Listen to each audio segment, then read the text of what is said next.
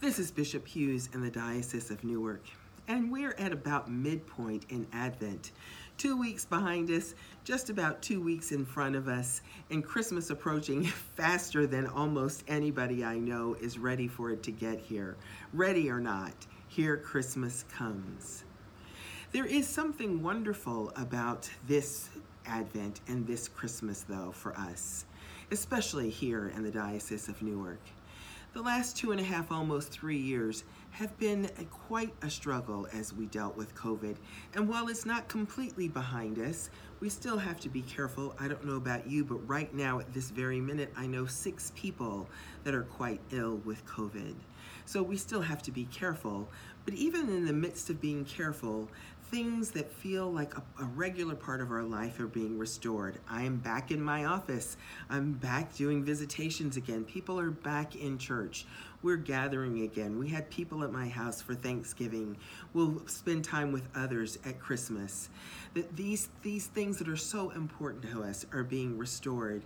And I don't know about you, but this time in particular, it seems that there is a new sense of joyfulness and delight and treasuring these gifts that have been given to us, primarily the gifts of other people, the gifts of family, the gifts of friends, the gifts of colleagues that we work with, the gifts of prayer partners and study partners in Bible study, the gifts of the people that sit in the pew next to us or behind us or in front of us, the gifts of walking down the aisle to receive communion with the rest of your family of faith.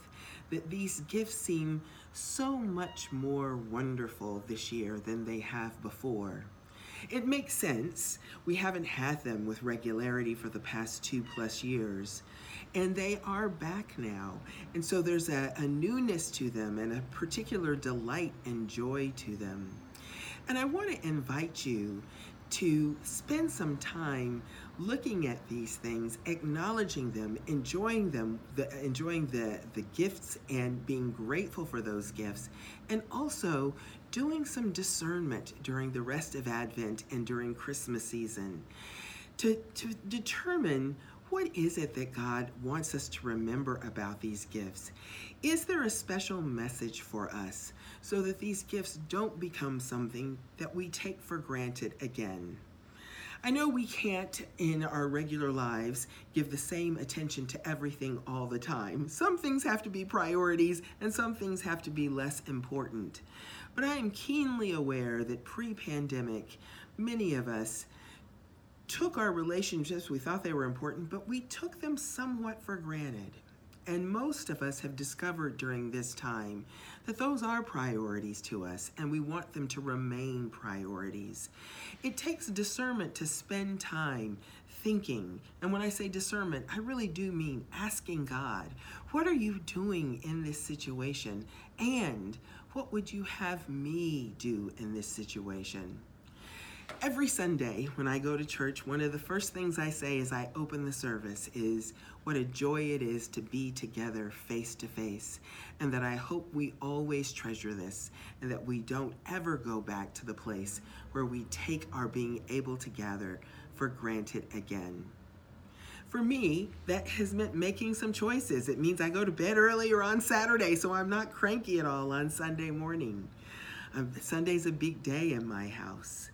For you, it might mean something else, thinking about where your time goes so that you can be with the people that you care about the most.